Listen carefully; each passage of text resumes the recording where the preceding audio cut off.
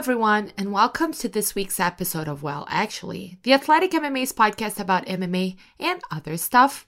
This is your host, Fernanda Prates, and I come to you today with some good news and some bad news.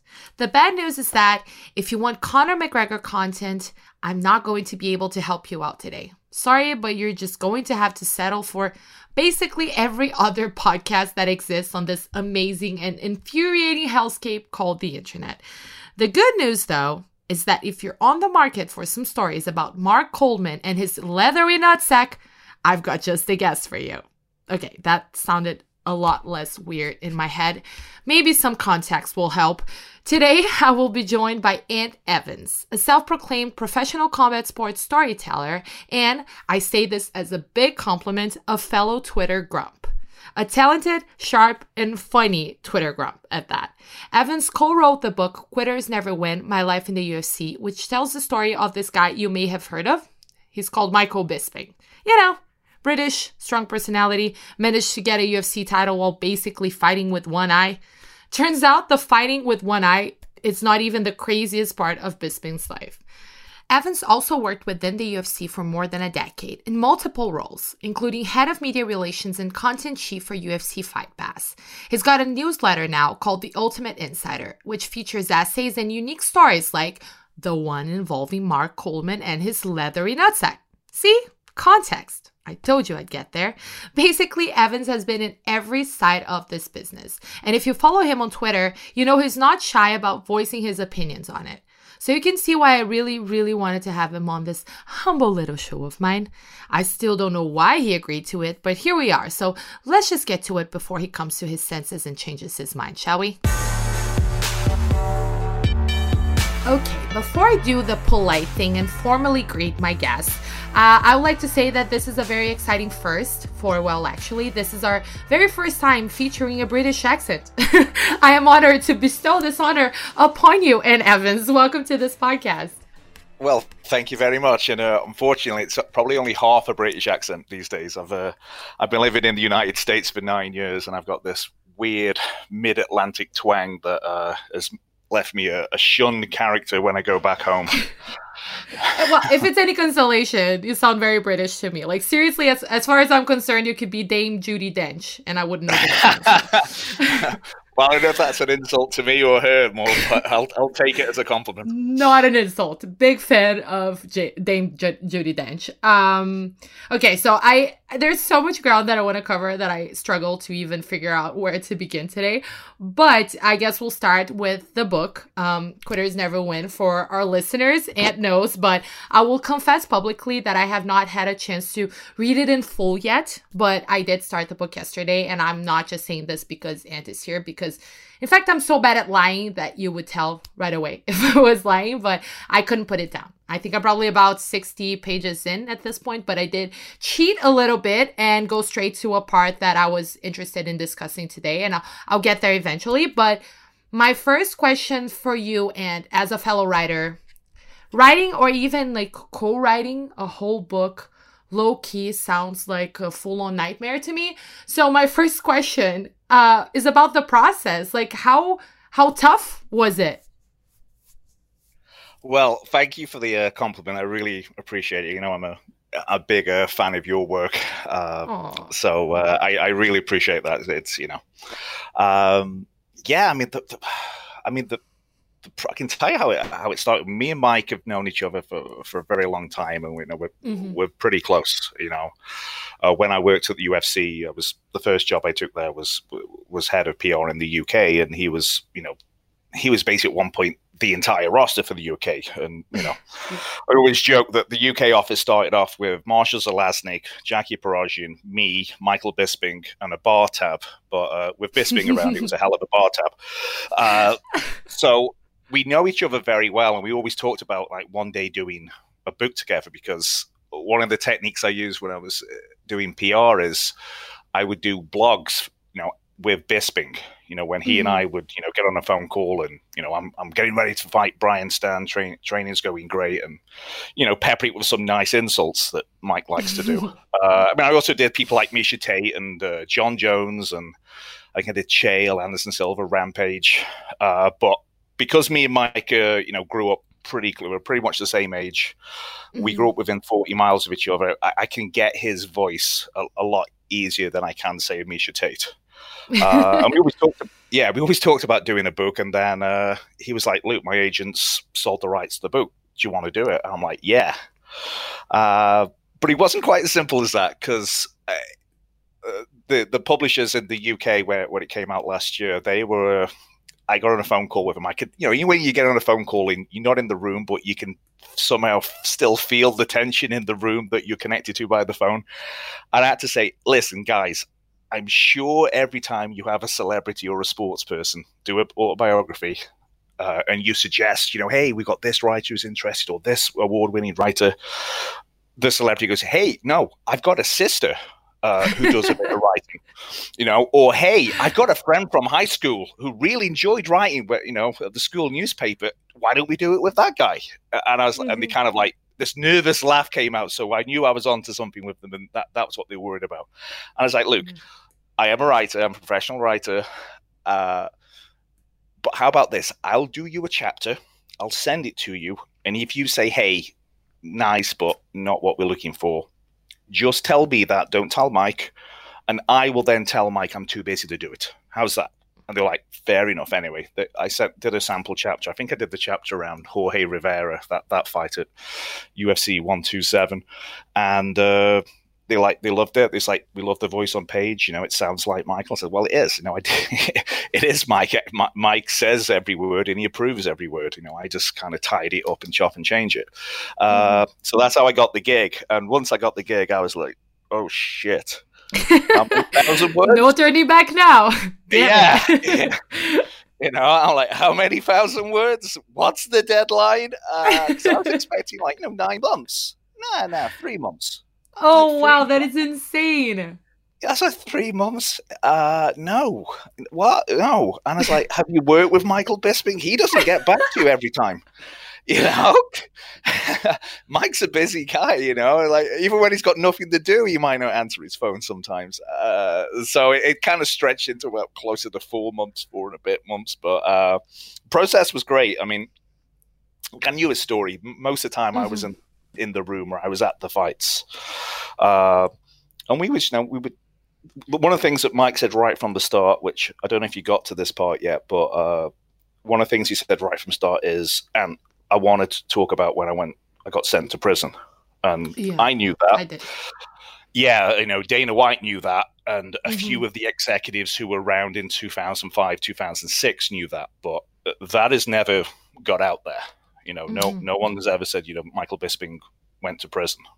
He could have easily got away with that and never talked about that for the rest of his life. But he felt it was important to explain where he came from, and that his life was, he wasn't, he wasn't born with amazing abilities, and Dana White's cell phone, wasn't cell phone number wasn't handed to him. He had to work for everything, and he made mistakes, and he made mistakes along the way. But the biggest one was the one that got him in prison. And I was like, okay, man, let's do it, warts and all. Look at your life and your career. It's a better story. I mean, that was part of the pressure. It wasn't just the word count, because I remember I was on sometimes I would go right at Costa Coffee because it's less noisy in there than it is in my house with my 5-year-old. And I remember I'll now do a word count. I'll see I'll add up all the chapters. And I'll see how much I've done so far. Yeah. And it was sort of 60,000 words. I was like, how the hell can it be 60,000? It was 60,000 words 2 months ago. 60,000 words is not a lot. I'm a wordy person. But the you can see the writing is very concise, which I love. Because I think in bios, it can get very just pompous or whatever, or self-serving, which it is really not I did get to the part of prison, and it's interesting because like 50 pages in, he's already like lost in Bali as a teenager, and then he's already almost killed by a masked assailant, and then he's already in prison. So that's a very eventful life. Actually, the part that I want to highlight soon, it's not even the prison part, which though that's super interesting.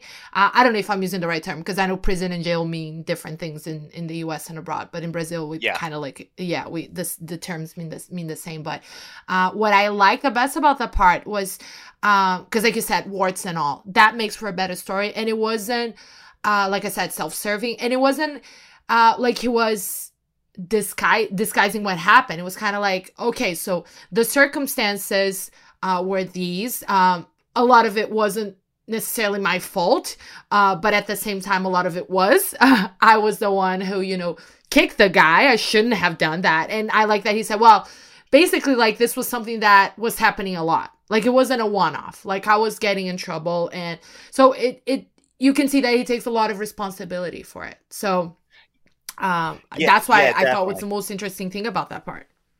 Oh, I appreciate it. Yeah, I mean, I grew up maybe 40 miles away, and that was definitely the culture then. It's underage drinking, binge drinking.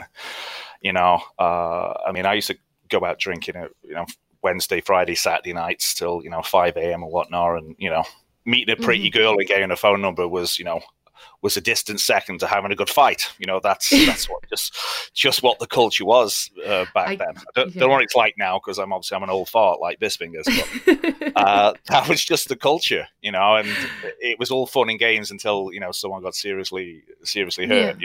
And it's the real one of the challenges with the book and with Mike is I was like, no, dude, this is, I know you're embarrassed about it. But we can't show that you were embarrassed in the moment. You've got to put yourself, how did you think and feel, when you were 20, 21, you probably know. And he was like, I basically didn't see there was any big deal. It was a 2-on-1 situation. Already seen these guys beat up my friend and kick him while he was on the ground. One guy was distracting me while the other guy was trying to come behind me. And I thought, like, if that guy comes any closer, I'm going to kick him. And he did. And, the police saw it. The police were waiting and watching him do this. And he, tried to run away, and they anticipated him sprinting. And, the judge had seen him before and was like, oh, you again. Okay. Clearly you're not learning your lesson with a slap on the wrist. I was prison for a month, grab you. And Mike was at the point where he knew he needed to move on from that. He was already met Rebecca, who he married, and they have 3 kids together, and she was pregnant and she was in prison, and Mike was so slapdash and lackadaisical about going to court again, for fighting again. He took Rebecca, and they were planning to, they drove there together and planning on driving back together, and he had an interview for a promotion at work later that day. So, cool, I've got to wear a shirt. 2 birds with one stone. I'll wear a shirt to the same shirt to the interview as I'm going to wear in court. No problem. And he took he took like 200 pounds with him, about $300, thinking, okay, slap on the wrist, I'll probably have to give him, up to 200 pounds and walk out of there. And I didn't. He got 4 weeks in jail instead. Yeah, it's very, that was what I should have done, sort of told the story, but you can do it a lot better than I can. That's in the book. I spent 4 months getting this story, so yes, I do know it better than you. And like you said, he insisted on it, right? So, but just in terms of, so basically it was all over the phone. You would call him, you guys would go over the stories, and then you would put it to paper, and then you would run it past him?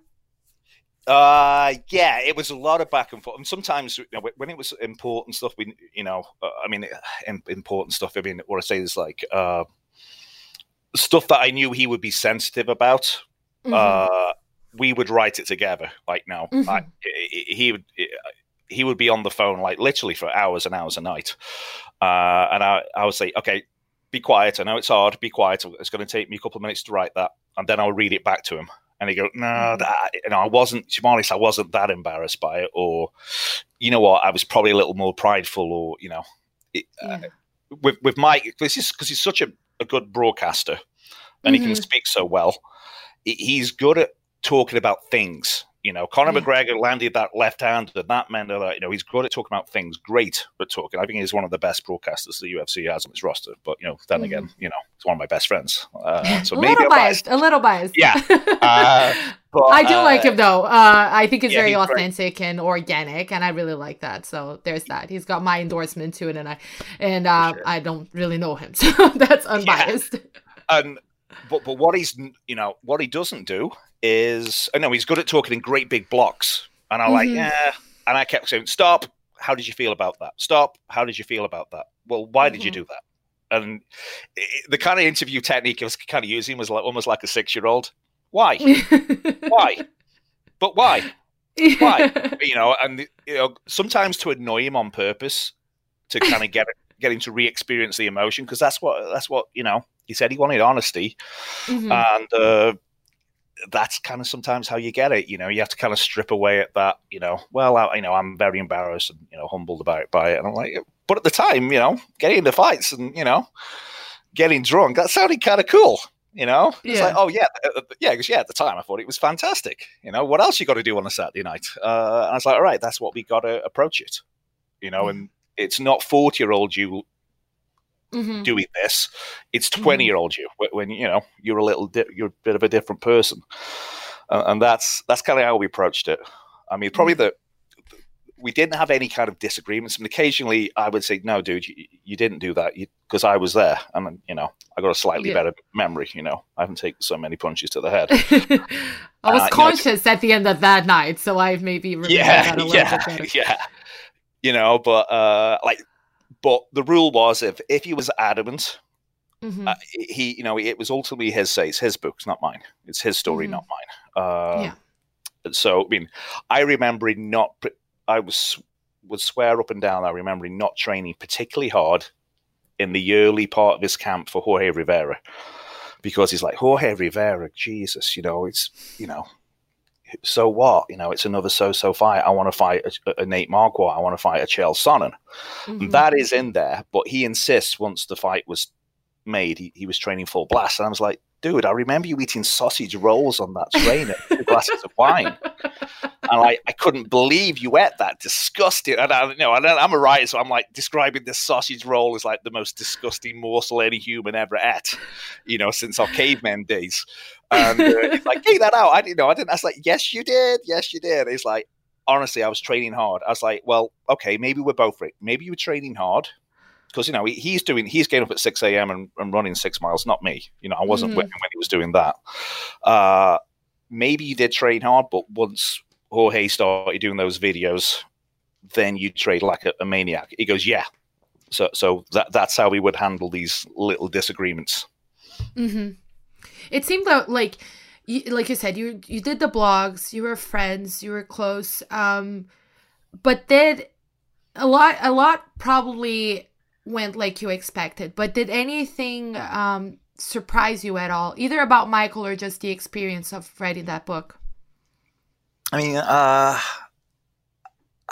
wouldn't say I was surprised. I think, well, maybe mildly surprised. I mean, so one of the things I did to keep it fresh for me writing, and also not try and stop him from going into broadcaster mode and just covering a whole waste of his career and his life, and all, you know, boom, boom, boom, boom, and then happened. Then I try and stop that.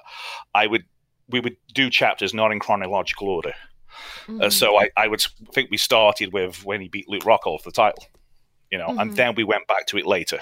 But that was to try and break my boredom.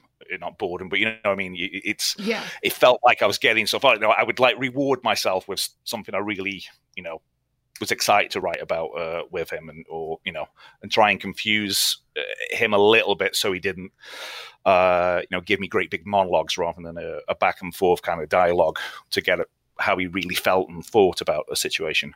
But I knew there was going to be a period of his career which was the Matt Hamill fight and Yeah. the Rashad Evans loss, which is his first loss. And the Matt Hamill fight at the time was like hugely controversial and the most controversial decision ever. And there's a lot of bullshit written about, it was a hometown decision and biased referee and biased judges. Not a load of bullshit like that was written. Some really uninformed people, but it was certainly a close fight where you can make a compelling case that Matt Hamill won. You can make a compelling case that it was a draw. Mike is adamant he won it, but he didn't really want to go into it because it was one of the worst nights of his career, probably in some ways, because he didn't give a very gracious interview afterwards. There was other things going on in his life and arguments with his management that all which he didn't want to go into because it's still a legal case. But it didn't. Everything came together where it wasn't a great night for him, and immediately after that was his first loss. So he didn't like this. So this is the one time that he was like, I don't want to go into this. I don't want to go too deep. I was like, we have to, dude. We have to. Yeah. And it's like, yeah. And what I will say for him is, even though he was adamant, that he won the Hamill fight, I personally thought he beat Rashad. I think it was a split decision. And he's like, no, I didn't. I needed to win that second. I won the second round. I needed to win the last minute of that last round, and Rashad took me down. I was like, well, don't you think it was, and he beat me, and that's how he wrote it. He was like, and he won. It wasn't, I don't think it was close, but not close enough that I'm going to argue that I felt, because I just didn't feel like I won. So there was a point where we were going through all this Rashad stuff, and he was like, at Matt Hamill, and he was like, it's basically hours of someone who's your friend asking you about the worst times in your career over and over and over, and saying, but more, go deeper. How did you feel? I mean, I was annoying me, much less annoying him. And finally, he's and I was like, Mike, listen, do you trust me? He goes, yeah, of course I do. I was like, okay, spoiler alert, you fucking won. You go on to win the world championship. You go on to be a Hall of Famer. You go on to be a podcaster. You go on to win to be an actor and an entertainer and an interviewer and a commentator. I was like, guess what? You win. You prove all the critics wrong. Yeah. And I was like, I don't know how you expect this book to end, but that's how it's going to end. On top of the world. So isn't it a better story, to be honest, and say, yes, you'd had some real lows? And he's like, oh, fucking dickhead, you're right. And then we went on. But that was the only time there was any kind of real friction between us. Yeah. And speaking of lows, that was actually the part that really stuck with me when he talks about his loss to Dan Henderson at UFC 200. And I'm going to just read a little bit of it because I was really, I really liked that one bit. UFC 100. You're going to read it in Bisping's voice? Unfortunately, my British accent is a little bit sad. I have tried, not a hit at parties. I think I'm going to have to practice. I can barely do the American accent, so I'll do it next time. Okay. This little bit. Okay. Let me concentrate, do my reading voice. It's very proper. UFC 100 never ended. The image of Henderson arched in midair, swinging the base of his fist downwards towards my unprotected chin, was everywhere. On t-shirts, banners, posters, and every UFC broadcast. A plastic figurine, aka a toy for undersexed grown-ups, that part was great, by the way, was released of Henderson swooping down with that hammer fist. The final seconds of the fight were omnipresent on every website forum and embedded in every nasty tweet I was sent. I felt like half the world was celebrating the worst moment of my life, and so I hid behind self-deprecating humor, which one can relate to. Who'd circle into his opponent's best punch? I asked rhetorically in interviews. I was smiling as I spoke, but inside I was crushed. So I guess for me, like what really stuck with that part is that this is something that I would imagine, and I'm sure you have seen it personally, having worked with fighters for so long, that a lot of them go through. I mean, can you imagine? We all fail in life, but these people have their failures like being broadcast to the world and repeated and plastered everywhere over and over. I can only imagine how hard that must be, and just like you said, having to like bottle that up and act like a higher person in interviews and things like that. So my question for you is really I'm sure that you've seen this with other fighters before, and yet this is something that we don't really hear much about in MMA, right? That part of it. Why do you think that is? Yeah, I mean, you're imagining exactly right. I mean, it's like, when Bisping fought Henderson, if he won that, he was going on to fight for the world title, and this is his dream. This in the book we show like he didn't grow up, rich or anything like that. He didn't stand out in any kind of aspect of his life, which is crazy because seeing how talented the fucker is these days with acting and doing all the other stuff. But the one thing he had growing up is that he was tougher than everybody else. He was a great fighter. He was a kickboxing champion, and a judo champion. And that is his identity, right to his core. That is, fighting isn't something that he does or did. A fighter is what he is, right to down to his DNA. And so the Henderson fight's it's like you and me going for the biggest job interview.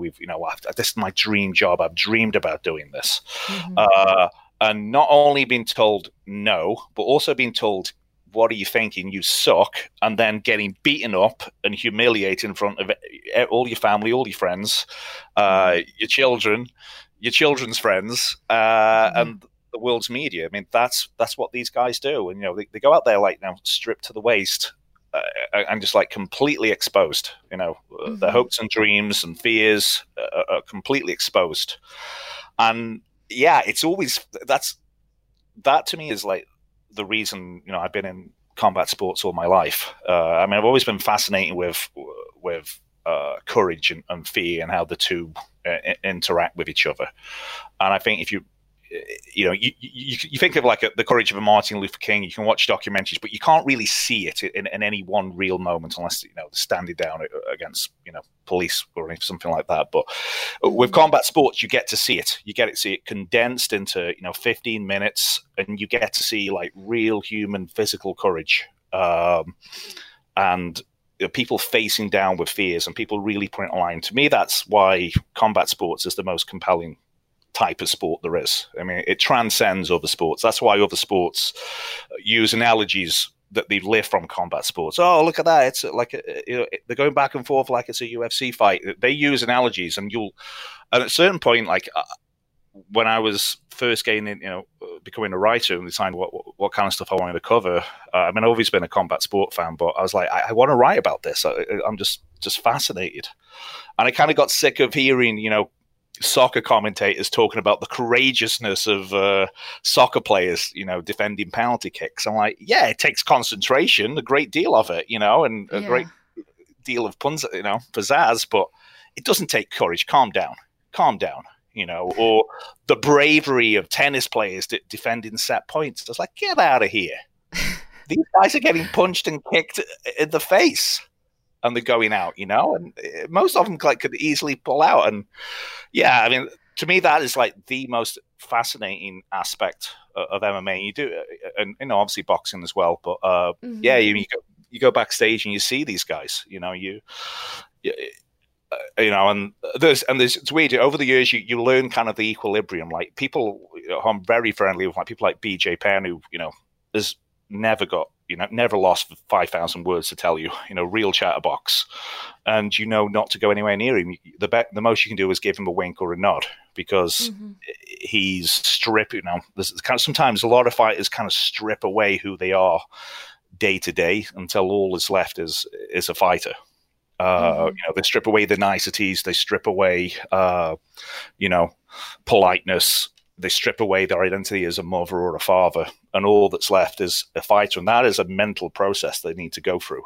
And occasionally you'll see newbies join the UFC, and they're like, oh yeah, so are you looking forward to the fight? I'm like, no, you don't, no, leave them alone. It's not time for chatting right now. So I don't know if that answered your question at all. It does. Okay. I would argue though, like that there are different kinds of bravery. Like for me, looking at a tennis match, I think that there's bravery in just like putting yourself out there in that way, just because it's like, it's a huge court, everyone's silent. Like, to me, those athletes are brave in that they're putting themselves in a very vulnerable situation, but in a very different way. Like, they're being judged as well. And, you know, really their failures are going to be highly public as well. So I do think that mentally that it does take a lot of bravery. Maybe because I'm a big wuss, could be that.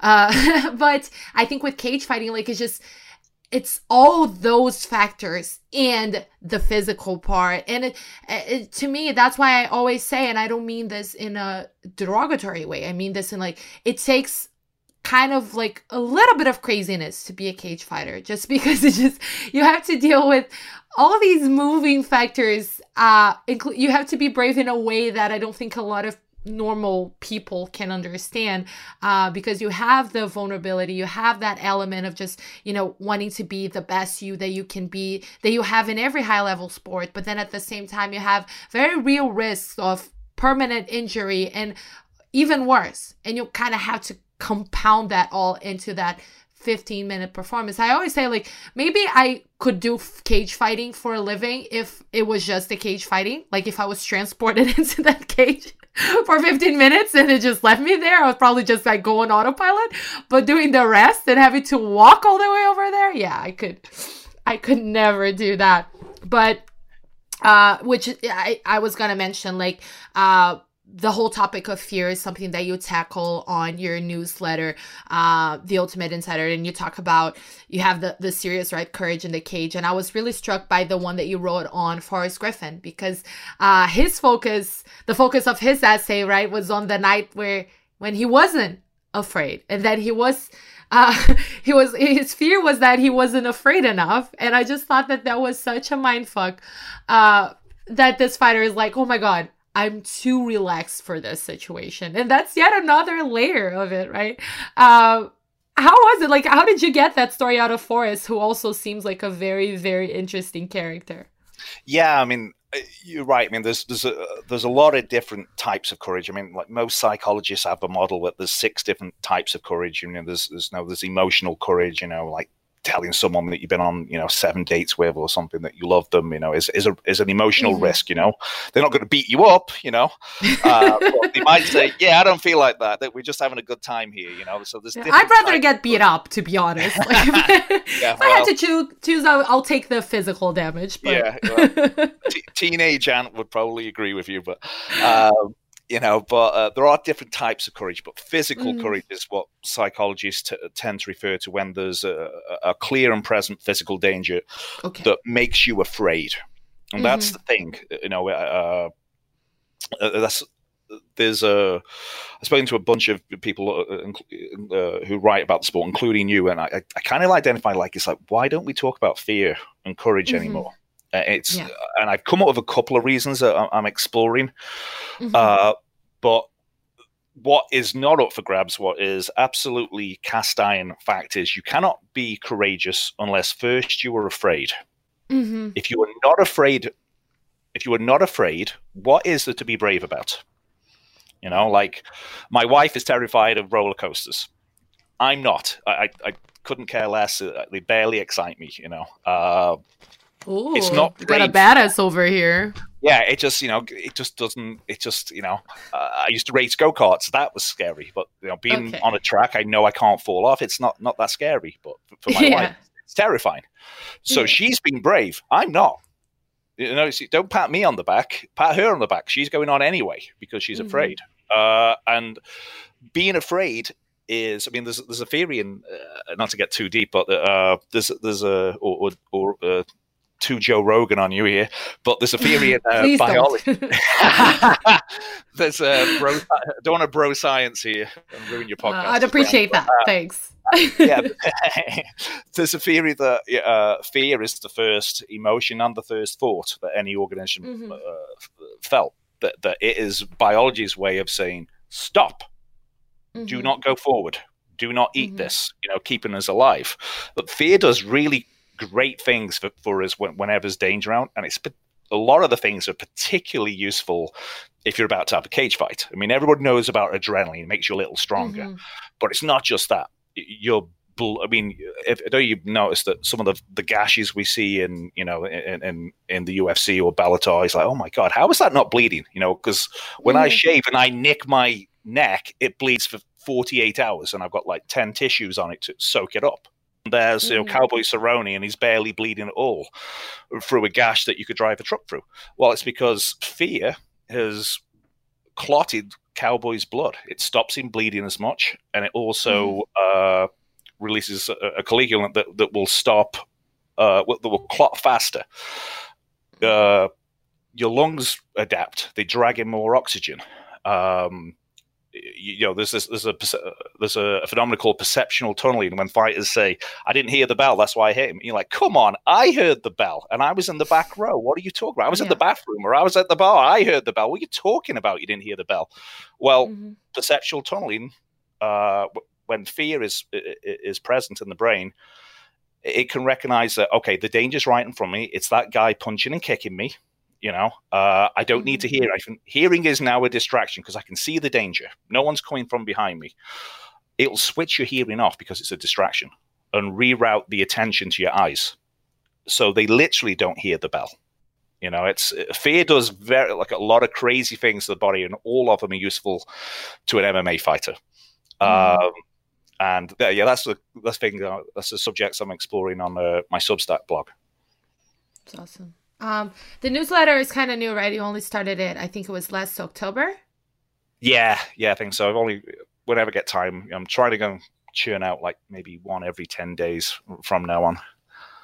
And it's not all highbrow stuff. I also have I was just going to say, as you heard, it's kind of it's not what I do here in this podcast, okay? It takes brains, so it takes a while. But before, I kind of wanted to touch on, we've been talking about it sort of for a while, but your previous life working with the UFC. I think you told me, so you worked within the UFC in some way or another for, was it 12 or 13 years? It feels like 20, but yeah, it was 12. And what were some of the jobs you had there? I know you were head of PR for a while. Then there was UFC Fight Pass. Just walk me through a few of the things you did for them. Yeah, I mean, look, I had a great ride with the UFC. I basically pushed my way into a job there. I finally got in front of Marshall Zelaznik, who's one of my best friends now, and sat down. I was like, hey, in the UK, you need to do this. This is the media you need to do. You need to position it like this and this. And I walked out and I was like, God, I just nailed that interview. My goodness, best interview ever. Why were you nervous going in? And what I didn't know is Marshall turned around to Jackie Parajan, who is his vice president, and went, I didn't understand one word that guy just said, but he sounds confident. We should probably hire him. Fake it until you make it. That's the lesson. Yeah. So, we helped launch the brand in the UK. That was probably I did some fun things like relaunch the Hall of Fame and sign a bunch of stuff to Fight Pass. But in terms of stuff like, because I'm a huge MMA fan, the stuff that I'm probably the proudest of is the heavy lifting in the UK and a couple of the markets like Australia, Canada, where no media would cover it. It was beneath their dignity to cover it. And if you did tell them, hey, why don't you cover this? They'll go, yeah, sure. I'm going to do a story about how it's human cockfighting. Thanks for letting me know. Evil human cockfighting has arrived on British shores from the nasty Americans. It is to kind of like help that sea change to where now you see it on the BBC, you see it, in the Daily Telegraph. That's probably the stuff I did that was the most exciting for me as a MMA fan. Yeah, I hear that. I've heard rumblings that you did such a good job at that you had actually a rival promotion threaten you. Is that correct? Yeah, you've heard right. Yes. Okay. I wonder how I can tell this story. Oh, okay. Okay. Take your time. Take your time. Yeah, one of the I'm trying to see. Okay, if I dodge too far left, I might get threatened again. If I go too far right, I could get sued. So what's the what's the middle ground to tell this anecdote? So one of the problems that we needed to overcome in the UK, and this is 2006, 2007, 2008, was there was MMA there. Obviously, that's where Bisping and the Dan Hardys came from. But one of them, Cage Rage, and I missed that promotion. That was a good promotion. You know, you got to see Vita Belfort and Anderson Silva, but the way they marketed it was, and I'll do a Cockney accent. It's like, it's gotta be a massacre. Blood is gotta be running in the streets.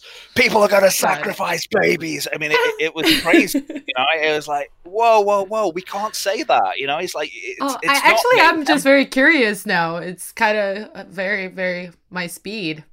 Yeah, it was like, you know, and we would try and do interviews and stuff like that. They're like, yeah, so this Cage Rage stuff, you know, why'd you call it Cage Rage? It's like, it's all people getting angry and juiced up on steroids and no technique and just wailing away. And I'm like, no, that's Cage Rage. You know, well, that's in a cage and that's the same stuff. It's some of the same people. So how can you say it's different? So it was a problem. And one of the things it's my job is to say, no, you don't need to cover them. Don't pay attention to that. Pay attention to us. We're the proper stuff. They're just a knockoff, which, you know, there was, you know, a legal letter or two going back and forth. They did do advertisements going, Ultimate Fighting has arrived in London. I'm like, well, you're all from London. The company's in London. Every fight is in London. When you say arrived in London, what do you mean? And it's not Ultimate Fighting, it's Cage Rage. You know, Ultimate Fighting is a UFC trademark. So gradually, I, you know, turn heads, and you know, what's a good PR person do? I give the media who were interested in covering it so much information, so much great access. I took them out for a lot of really expensive steak dinners, and that helps too. They stopped paying attention to Cage Rage. Now, what happened then was Dave O'Donnell, who is one of the Cage Rage owners, didn't like that. So I'm sat, you know, kind of belly full with leftover turkey a couple of days after Christmas. And my phone rings and, you know, because I work for the UFC, you know, heaven forbid you ever ignore a phone call. You know, doesn't matter if it's your day off. You know what that's like. Yep. So I answer it and there's a very angry Cockney fellow on the end. He's like, is that Anthony Evans? I'm like, yeah. Works for the UFC? I'm like, yeah. Right, you fucker. And away he goes, you know. I haven't done anything about it. I was like, whoa. And I knew who he was. I was like, well, I kind of fucked with him a little bit first. I was like, Dave who? Dave O'Donnell from Cage Rage. What's that? Never heard of it. You know, I was from the safety of my home, 300 miles away from London. I'm messing with the guy. And look, I like Dave O'Donnell.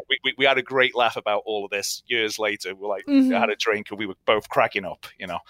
So, but at one point he goes, I haven't done anything about it, yeah, but I can always send some boys around. I'm like, oh, that's a physical threat, you know.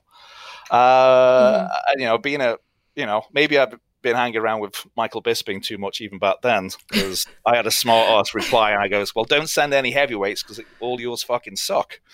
Yeah. Yeah, but the more I thought about it, it's like, you know what, that was a threat. So I contacted the UFC HQ in Las Vegas and said, hey, look, you know, I've had a threat. You know, I told my boss Marshall, and I was like, he goes, okay, we'll talk about it in the office. And I walk in the office, you know, basically expecting a hero's welcome. You're like, oh, Ann, are you okay? Whoa, you sure told him, man. Oh, wow, what a brave character you are. Wow. And like, it wasn't even water cooler talk. So that was a bit disappointing because, you know, I had a you know, basically a death threat on behalf of the UFC. And it was your near-death experience, and it just went unacknowledged. I can see. Exactly. Yeah, the bravest thing I'd ever done in my life went, you know, completely unreported. You know, didn't even warrant, you know, water cooler chatter. But then I got UFC. Now our listeners know you're someday they're gonna write sonnets about you, and I'm gonna have a statue sent to your home. You know, real size in honor of your bravery, because I am terribly impressed. This is a beautiful story, a beautiful tale. You should write your own book about your own life, and this is gonna... And just tell that story. Just that one story told in great detail. I would love to co-write it. And all my interesting stories can fit on the back of a stamp, so there'd be no printing cost. It'd be great. Speaking of interesting stories, though, I know there's another one involving Michael Bisping. You hinted at that on your Twitter, because I remember you were asking people about your newsletter. You wanted to choose your next topic, and one of them was that time you impersonated Michael Bisping. So I would like that newsletter hasn't come out yet, so I would really like to hear that story from you. Well, he outed me. That's the thing. He went on his podcast, and I mean, that man delights in making my life a misery. I mean, I have a high tolerance. I was the Bisping whisperer. Like I remember asking Dana White once. I was like, "Why do I have to deal with Bisping, Rampage, Chet Congo, Tito Ortiz, and basically everyone who's crazy?" He goes, "Well, they all like you." Okay. The asshole whisperer. It happens. Yeah, there you go. The asshole expert. Yeah. But oh God, look. I'll start off by saying it's impossible to justify what I did. I know I did wrong. I'm not proud of it. Oh my God. The best stories start like that. Seriously, that's the beginning of every good story. Go ahead. Yeah. And I will say directly to Bisping, I kept the fact that you went to prison. I didn't tell anyone, not a soul. And you outed my moment. So, this is early days. This is like 2007. And I'm, I did PR for Ricky Hatton before I came on the UFC, and much of my early success, quote unquote success, in placing UFC stories was calling people up who owed me favors. Like, hey, remember when I gave you Ricky Hatton, when you needed him? Hey, remember when I gave you access backstage? Well, I need your help now. I need you to write a UFC story, so I look cool to my new bosses. I was already kind of running out of those. I had to do some real work now. I had to, pitch and, look, this is, look, I didn't have the facts on my side, how popular the UFC was already, but it was still the media didn't want to cover it. They didn't feel comfortable covering it. They only felt comfortable doing, is UFC going to replace boxing? Because they at least knew half of that. They knew boxing. Yeah. They could understand one part of that sentence. Yeah, exactly. So they didn't want to make. No one wants to make an asshole of himself under their own byline. So I pitched and I can't remember if it was Virgin Radio or BBC Radio, but it was radio. And I was like, I pitched and they kept saying no. I was like, come on, you've had equestrian players. Who even knows what that is? Does it involve a horse? Does it have a stick? Do they fire bows and arrows off the back of the horse? Don't know. No one knows. You've had all these obscure people on. This is a guy who sells out the MGM, the Manchester Arena and the O2 Arena, and you won't have him on. And so finally, I ground them down. And they're like, "This guy isn't going to go away, is he?" I showed up their offices and stuff like that. So finally, I got Mike on. I'm like, "Mike, this is a big one," and we were going to call. It was, I think, the call was at 10 a.m. on the night before, the day before. We were in Dublin doing PR. Back to back interviews. I was like, the big one though is the phone call tomorrow. Okay. So Mike's teetotal now. He hasn't drank since I think like Thanksgiving, but that wasn't always the case, was it? So me, him, and Marshall and a couple of the journalists go out drinking, and 11 o'clock comes, then it's a nightclub, and then the nightclub just locks the doors and lets us keep drinking because it's Michael Bisping and some of them are fans. And I'm like that guy, not my boss. Marshall's the last name. He kept drinking, but I stopped drinking around 3 o'clock. I was like, I got to sober up. So I've got that awful kind of like headache that kind of hangs off the 3 inches off the top of your eye because I'm sobering up, and I've got that headache. I'm like, okay, Mike, let's go. Remember, I need you fresh for this interview tomorrow. It's only 10 minutes, but it's really important. We've got to nail this interview, and then it opens up all the yeah. Like, Jesus Christ! And then Marshall turns to me and goes, "And You make sure he gets back to the hotel. I'm like, why am I the babysitter? Where are you going? You're the boss. And Marshall disappears into the night and to his hotel room to sleep, no doubt. So I finally dragged Mike out at like, I want to say 6 a.m., and he's like, oh, the night isn't over yet. And it must have been 7 a.m. because people are walking to work. I'm like, see that guy wearing the shirt? He's walking to work, Michael. That isn't a nightclub shirt. That's a shirt to go work in an office, which is probably open up in 30 minutes' time. The night is, in fact, over. That is the sun in the sky. That is definite proof that the night's over, Michael. We're going, I'm going to get you a coffee and you're going to do this interview. Anyway, I get him to his hotel room. I'm like, I will be back here in like 2 hours' time. And I knew what he'd do. He locked his door. But what he didn't know is I'd already worked with him for a year by that point. I got a key. I got a key card. All right. Smart. I know. A good PR person comes prepared. Exactly. That was not my first rodeo with this thing. So I'm open the door like I'm going to wake you up, you asshole. And he barricaded it. But, I'm not a small guy, so I pushed through his barricade. And he's like, fuck up. I was like, you're doing it. I was like, I can't. And I'm looking at him. And I could see that when he got into the room, he was so drunk he couldn't figure out how to, basically pull the bed sheets back and get in.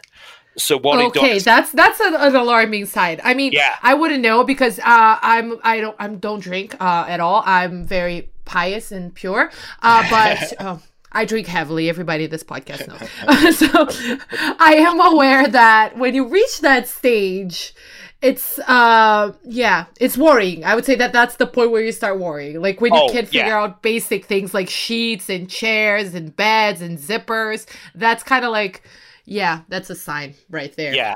Go ahead. He's basically like, what he'd done is like laid on top of the bed and then done this kind of like gator roll to get some sheets over the top of him. And he was like wrapped up so tight. I think he was, I was like, you're going to die in there if I don't get you out. So I'm going to get out. Can you imagine death by sheet? Yeah. Like, you got through like all of this: mass assailant, Bali, jail, grown man in a cage, and a sheet kills you. You are a hero, and you kept Michael from a very undignified death. That's how that my bravery book is getting bigger and bigger. My heroic. Yes, I can't wait to co-write it. I will be my co-write agent. it with Great. So I'm like, please. He's like, I can't. Fuck off. I can't. I'm like, he really can't, can he? I'm like, all right. Well, I'm like, all right. I can't even face. And the producer texts me, is Michael going to be ready in an hour? I'm like, oh yeah. And I'm like, I got you a Starbucks. He goes, it's overpriced fluff. I was like, good point, but please drink it.